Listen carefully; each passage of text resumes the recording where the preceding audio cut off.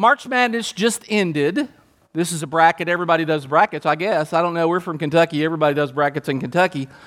And so one of the things I like about March Madness is it's 3 weekends, kind of 3 weeks of basketball, and it goes from 68 teams down to the national championship, and that was last Monday, and who cares who won because it wasn't Kentucky. I was like, I didn't even watch the Final Four, but my family competes in a bracket challenge every year.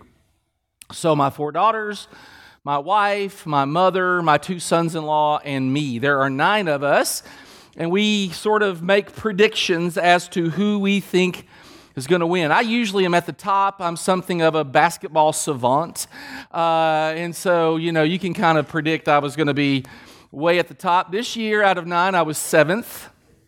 My 89-year-old mother came in first. But predicting is difficult. And so, by the way, UConn won, University of Connecticut won. 2.08% of the brackets picked UConn to win. 0.4% of the brackets picked the Final Four. It was a little bit weird this year. A lot of teams got in that nobody expected to get in. Making predictions is hard. In fact, there are some examples of really bad predictions throughout the history of the world.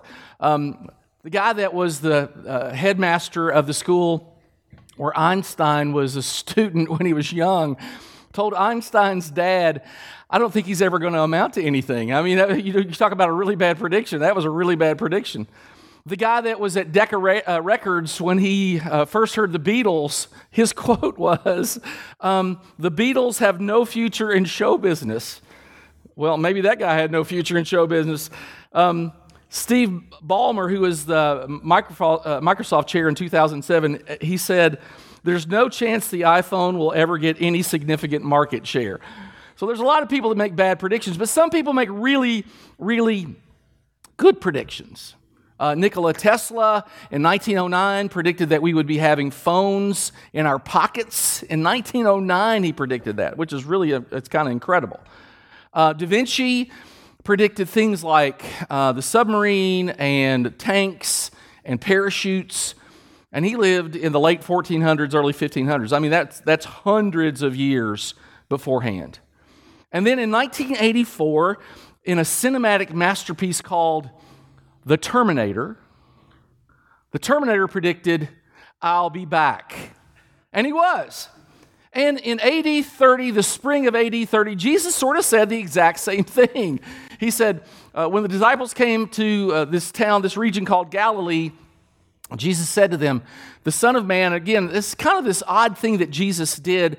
We don't do that. We don't call ourselves titles. Jesus sort of adopts this title, the Son of Man. It's found in Daniel 7. It's sort of a prophecy of the Messiah. And so when he calls himself the Son of Man, he's saying, I'm both human, but I'm also divine. I'm God and man. And so he said, the Son of Man about himself is going to be betrayed into the hands of men. They'll kill him, and on the 3rd day, I'll be back. Basically what he says. Now, Jesus makes this claim often. He doesn't make it once. He makes it several times. Here's another sort of example. I lay down my life only to take it up again, he said. No one takes it from me, but I lay it down on my own accord. I have authority to lay it down and authority to take it up again. And over and over and over, Jesus predicts that he's going to come back. So we're in this series called Investigating Jesus, and we're looking at evidence around certain things that he said or claimed or projected. This is stuff that's going to happen. Now, have you ever noticed how many television shows have like investigation as part of their theme? CSI, I'm trying to think of CSI, help me, what else? NCIS, Cold Case, are you all awake? Law and Order, Scorpion, Numbers, Bones. The ID channel has wall-to-wall investigations. It's always investigations. My favorite one is See No Evil. That's my favorite show on the ID channel because it is this show about these guys are investigating, or people, not just guys, are investigating these crimes, and they go to storefronts and they try to secure video evidence. Like if you go to Walmart, every Walmart has surveillance cameras. 7-Eleven or Spinks or whatever, they have surveillance cameras. And lots of people have them. I tell you what, I'm going to give you a heads up as your pastor.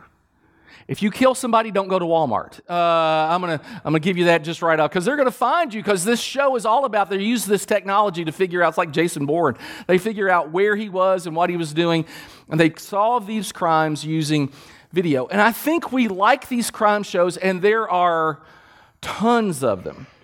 In fact, this morning I was looking it up, and there was a website, the 200 best investigative shows. The 200 best, which means there are at least 200, and maybe some that aren't any good, but they didn't make the list. We sort of like these investigations because innately we want there to be this justice. We want justice to prevail. We know bad things happen, but we want the bad guys to get caught. And so we want justice to prevail. We want the truth to come out. And so today, you and I, in the next about 30 minutes, we're going to investigate a cold case of a missing body that's been missing for 2,000 years. And we're going to kind of try to figure out, did Jesus really rise from the dead? Because there's evidence around this, and so we're going to kind of be forensic scientists today, and we're going to look at if Jesus really died. The Discovery Channel back in 2007 had a show. It was the producer was a guy named James Cameron. You might know him from Avatar. I think he was also produced the movie Titanic. And so in Jerusalem, about that time, early 2000s, they found south of Jerusalem these, they're called ossuaries. They're boxes with bones in them. And so this is what would happen if you, in that era, if you were to die, they would put you in a tomb, and then when your body decayed and was no more, they would collect your bones and put them in a box so that they could use that tomb for other things. So early 2000s, they found some boxes, some ossuaries, south of Jerusalem. One said Jesus, one said Mary, one said Judas, son of Jesus. So there were these three boxes, and so they made this show. The show's title was The Lost Tomb of Jesus, and they assumed or presumed, if you will, that that was actually Jesus and Mary Magdalene, and they got married, and they had a son named Judas. And the whole show was around that premise, that, hey, Jesus really didn't die, because people have said that for over 2,000 years. He really didn't die. And so the guy that found the bones, it's a dude by the name of Amos Kloner, said, this is the most ridiculous show I've ever seen. Because he said, look, there are lots of people named Jesus in Jesus' time. In fact, it was the third most popular boy name in Israel. Mary was the most popular female name in Israel. And he said it would be like finding a grave that's kind of old and it says George and Martha here in the United States, and assuming that's George and Martha Washington. And he said the most ridiculous thing is, if Jesus actually had a son, what are the odds he would name him Judas? It would be like somebody who lived through the Holocaust naming their kid Adolf Hitler Goldberg. I mean, it's just not going to happen. But people have tried to disprove Jesus for a long time. It's just kind of over and over. Now, here's the problem. If Jesus didn't really rise, then we've got some issues as followers of Christ. In fact, there's a guy named David Dykes who was a pastor in Texas, and he put it so wonderfully. He said, if Jesus didn't rise from the dead, our founder is fake, our faith is foolish, our funerals are final. It's a great way to put it. Our founder is a fake because he said he was going to come back again, and evidently he didn't if his bones were still there. In fact, Paul, who's this great follower of Jesus, maybe put it more succinctly.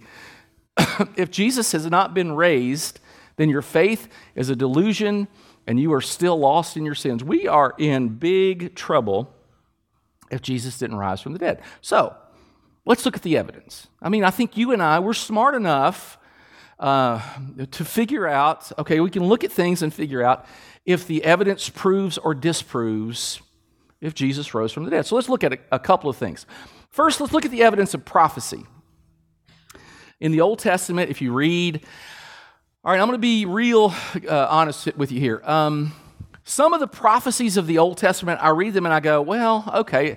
I mean, I can see how that might apply to Jesus, but maybe not. But look, there are some very clear prophecies about Jesus. Let me give you just a couple. In Micah, it says that the Messiah would be born in Bethlehem. In Isaiah says the Messiah would be born of a virgin. In Jeremiah, he says that the Messiah will be a descendant of David. In Hosea, it says that the Messiah would flee to Egypt with his family. That's really specific. In Zechariah, it says that the Messiah would enter Jerusalem on a donkey. Super specific. In Isaiah, again, it says that he would not speak in his defense at the trial. And then David, who, I want to show you this text. It is amazing to me. David predicts crucifixion for the Messiah. He says, they have pierced my hands and my feet. My enemies stare at me and glare. David wrote this, generally speaking, about 1000 BC. Crucifixion was invented about 500 BC. So David predicts this 500 years before crucifixion was even invented. And then he says this, crazy specific. They divided my garments among themselves and throw dice for my clothing. He writes this in 1000 BC. And we know that the soldiers nailed Jesus to the cross and they divided his clothes and threw dice to decide who would get each piece. It is remarkable. I've given you 8 very specific prophecies. He would be born of a virgin. He would be born in Bethlehem. I mean, those are very specific. His family would go to Egypt. His hands and his feet would be pierced. I mean, these are really specific. I've just given you 8. Mathematically, for one person to fulfill 8 prophecies like that is 1 in this number. That's 28 zeros. It is so astronomical that it is beyond belief. Jesus, the evidence of prophecy is that Jesus was at least the Messiah. So let's stipulate, if we will, that Jesus is the Messiah. So let's go to the next thing, the evidence of his death. Now, there's this theory out there, and it's kind of that show, the show on the Discovery Channel. It's called the swoon theory. Have you ever swooned? When you get older, you swoon. So, like if you get up too fast, you kind of swoon a little bit. So the idea is that Jesus really didn't die on the cross, but rather he suffered. They put him in a cool tomb, and when he got in the cool tomb, he resuscitated.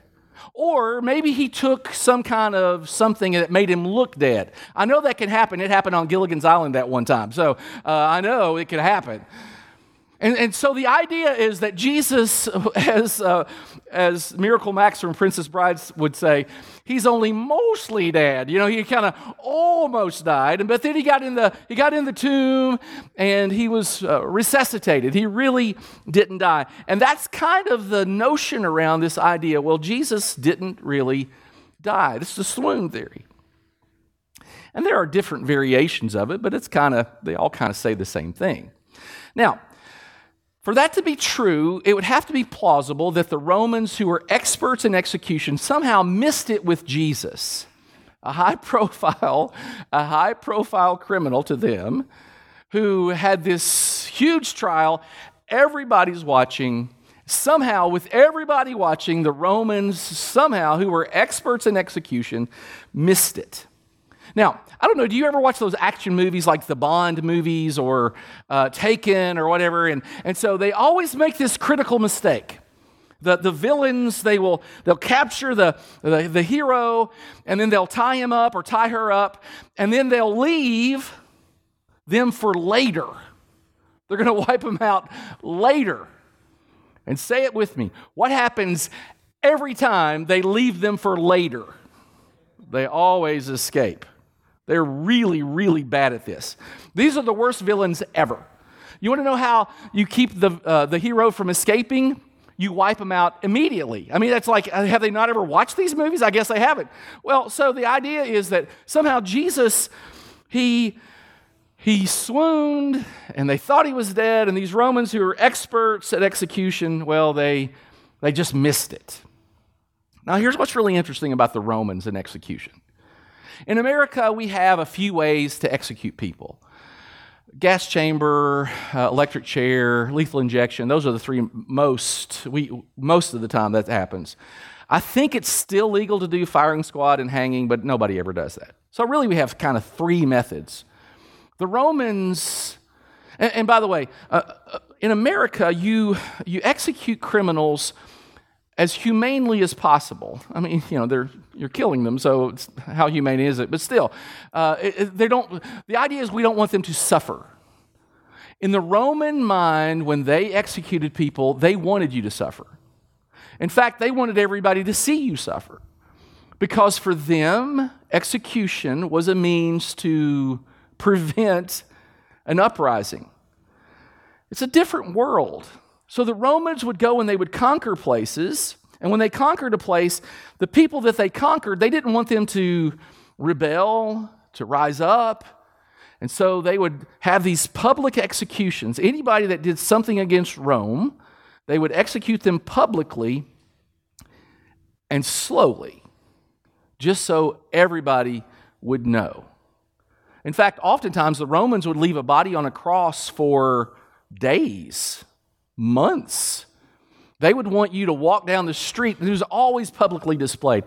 You'd walk down the street and there would be crosses with bones on them, and it was a constant reminder, I better not mess with Rome. It's what they did. It's who they were. They were using this as a deterrent. They were experts. It always started with flogging. We read this about Jesus. Pilate took Jesus and had him flogged. And flogging was always brutal, was sometimes terminal, lethal. The flogging, these strong, able-bodied men, they didn't have Pee Wee Herman, flogging people. It would be big guys, who had big muscles, and they would tie a person to a post, and they would take this whip, and this whip was incredibly destructive. And it would have 9 ends, so like a bullwhip has like one end, but these would have 9 ends, and sometimes it's called the cat of nine tails. It's also called the scorpion, and these whips were designed to inflict great physical damage. In fact, oftentimes a person never even survived the flogging. The flogging was so brutal that it would just take the life out of a person. It's no wonder that the Scripture tells us that Jesus wasn't even physically able to carry his own cross after the flogging because it's so brutal. And there would be such a loss of blood, and if you didn't kind of rehydrate, then you would weaken. I mean, the Romans were really good at this. And then if the flogging wasn't enough, then if you actually made it to the crucifixion, they would put you on a cross, and they would have these 7-inch spikes, and they would drive them not through your hand, but through the wrist. There are 2 bones in the wrist, and so they would drive them through here.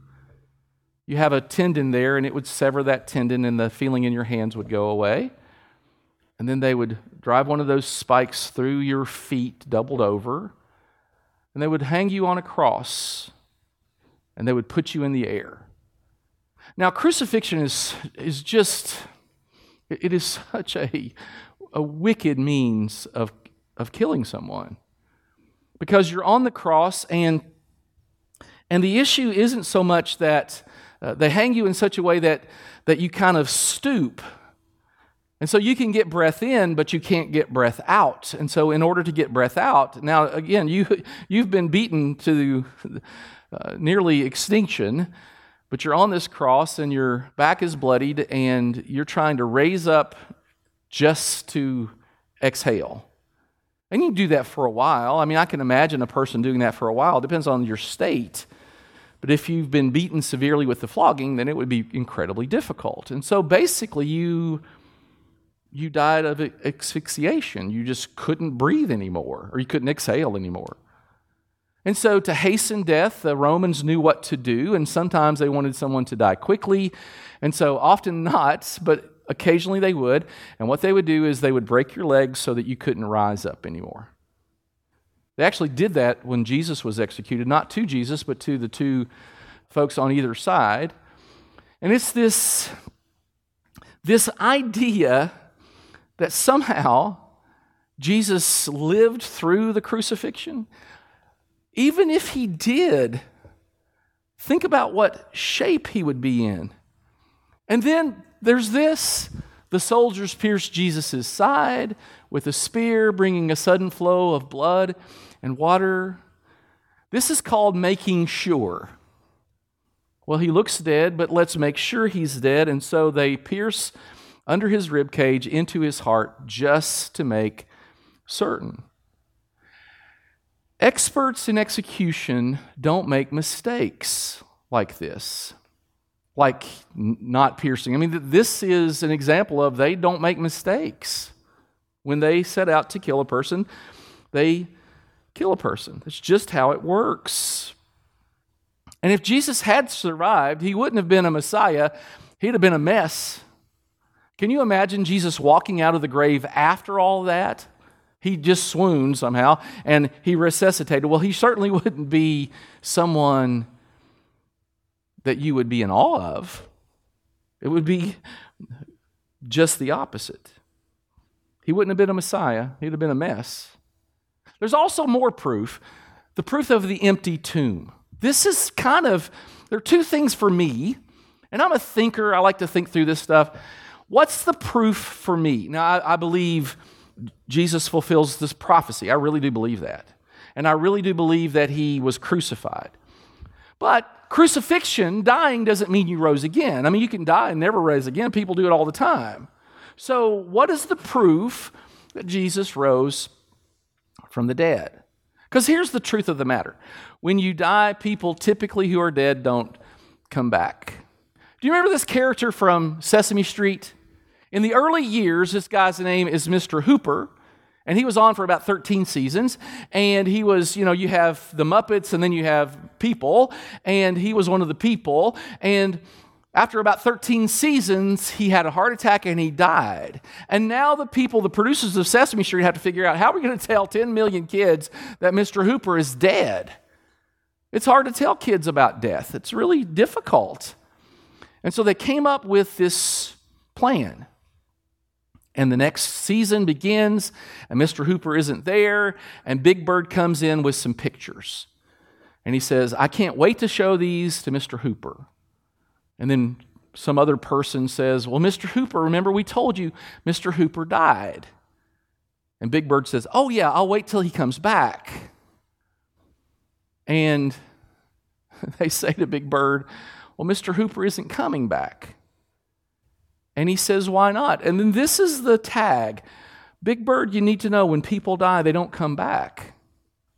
And typically that's true. When people die, you don't come back, except for Jesus.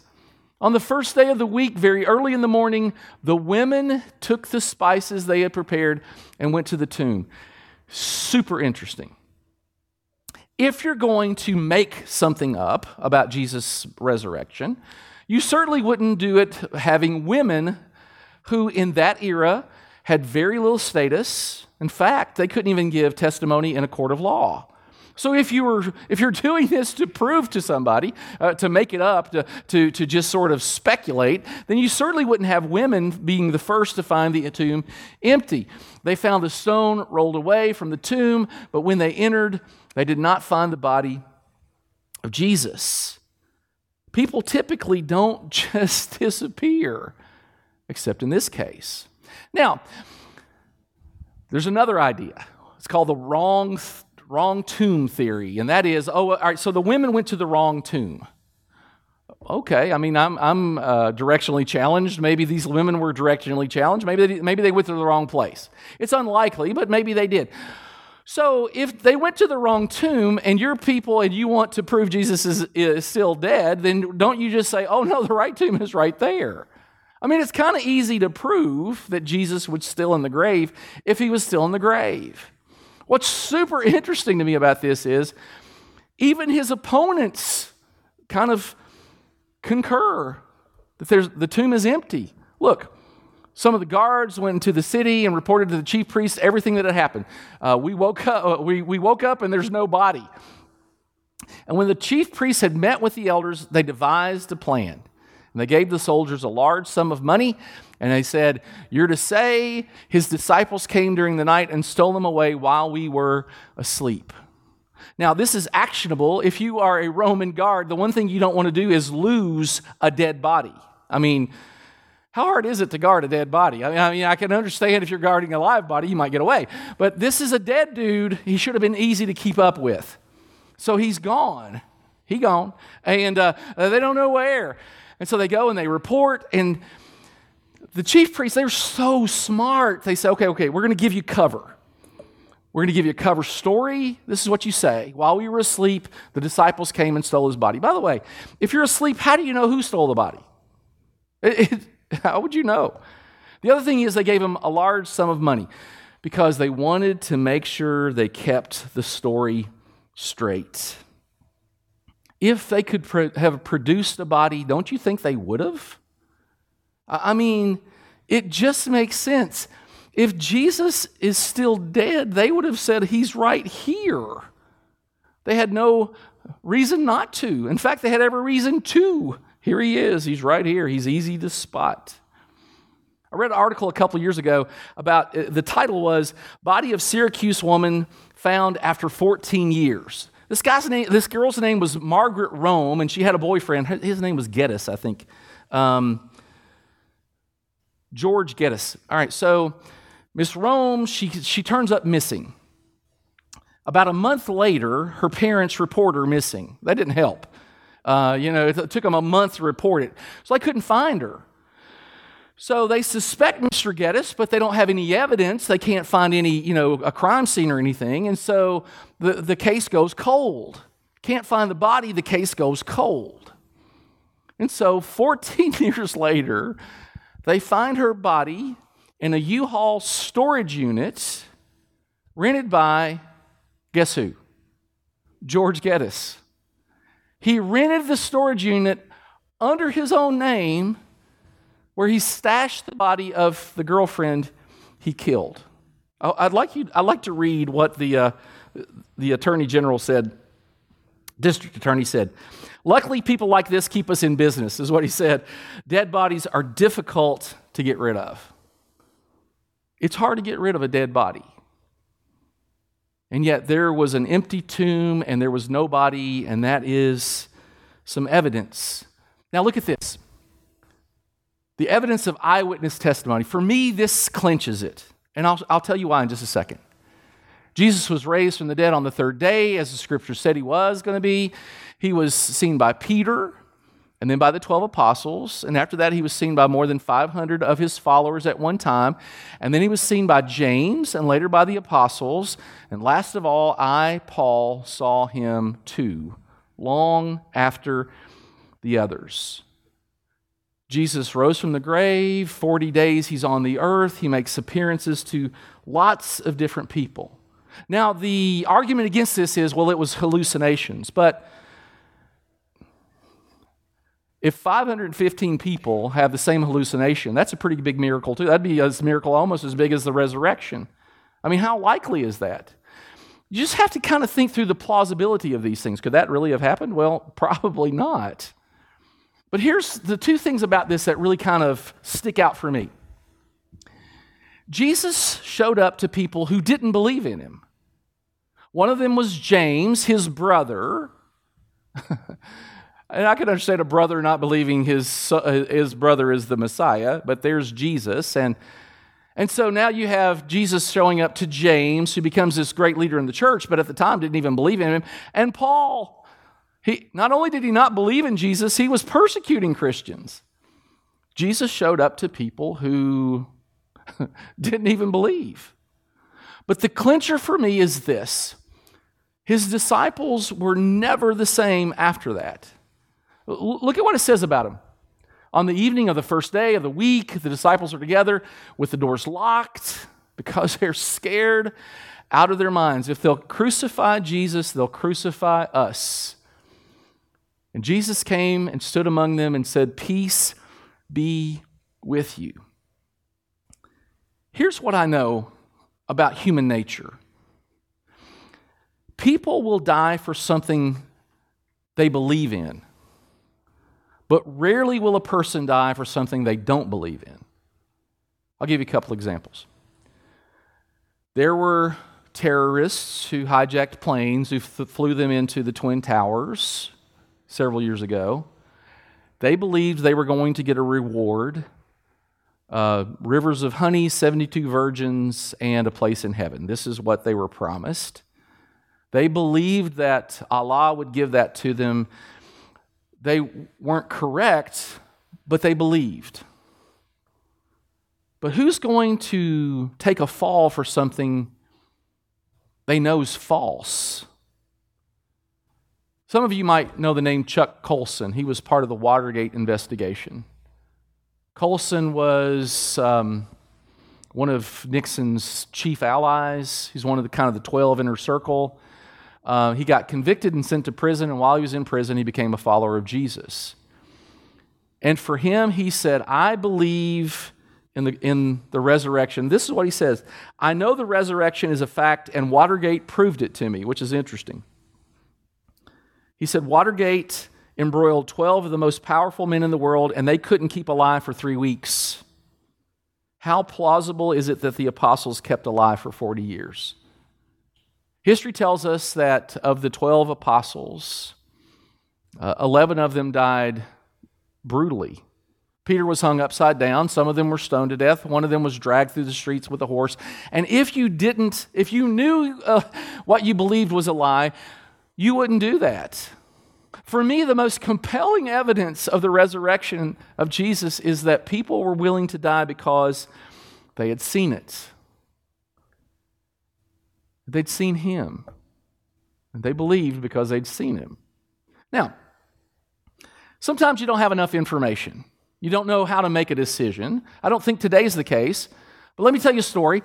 There's a guy named Joseph, and he's in a college class on ornithology. Anybody know what that is? Study of birds. Yeah, study of birds.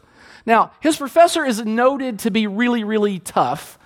And so he's taking copious notes, and he's studying the book, and the final is happening, and he stays up all night to study for the final, and the next day he shows up in a room full of students, and on stage where the professor lectures, there's a table, and on the table are 10 cages, and you see there are 10 birds in those cages, but you can't tell what kind of birds because it's covered up except for their legs. All you can see are the birds' legs. And the professor says, "Okay, here's the exam. I want you to number your paper 1 to 10, and I want you to tell me everything you can about these birds. Identify them by looking at their legs." And Joseph is like, "Are you kidding me? I mean, I know the notes, and I've studied the stuff, but this is like," he can't believe that this is the test. And the more he looks at it, and the more he looks at the cages, they all look the same to him. He is fuming. And eventually he just kind of loses his mind. He hadn't had sleep. You know how this happens. And so he crumples his paper up, his exam paper. He walks forward where the professor is. He throws it into the trash can. He says, "This is the most stupid test I've ever heard of, and you have to be the worst professor in the history of the world." And there's dead silence in the room. And he starts to walk out. Well, now the professor is shaken a bit, but eventually he gathers himself and he says, "Young man, I demand to know your name."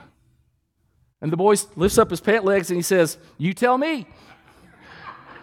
That's funny. Sometimes you don't have enough information, but today we've looked at all the information. There's lots of it. We looked at prophecy.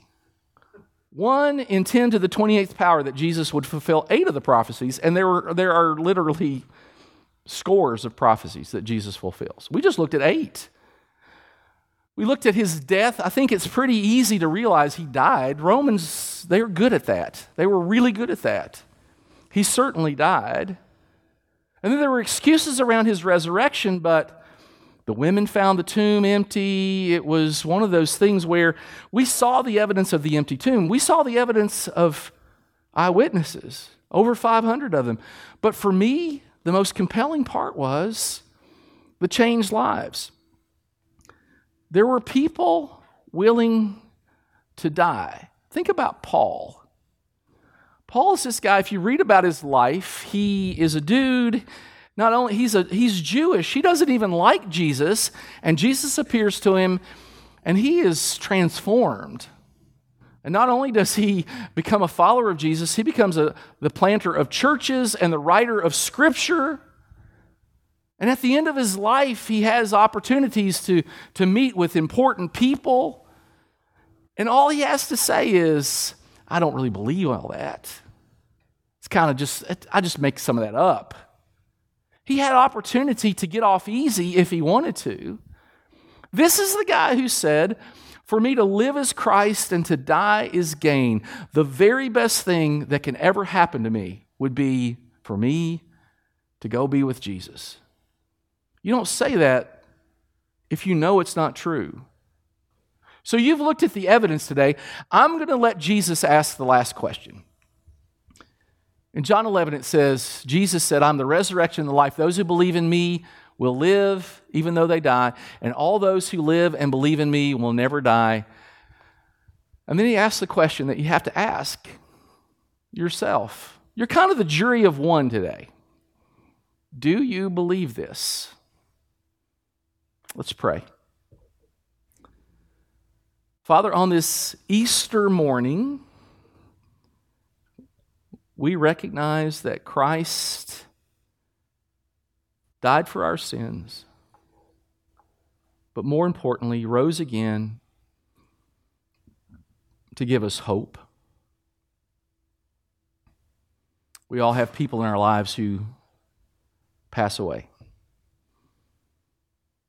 Without the resurrection, we would be people who have no hope. But because of the resurrection, we walk in hope and faith and joy, and we face difficult times because we know this isn't all there is. And like Paul once said, for me to live is Christ and to die is gain. May that be our mantra this week, that we know with certainty that Jesus was the fulfillment of prophecy, that he died on a cross to take away our sins, that 3 days later he rose again, and that he lives today sitting at the right hand of God, the Bible tells us, interceding for us. Thank you for that sacrifice, and thank you for Jesus. We pray it in his special, precious name. Amen.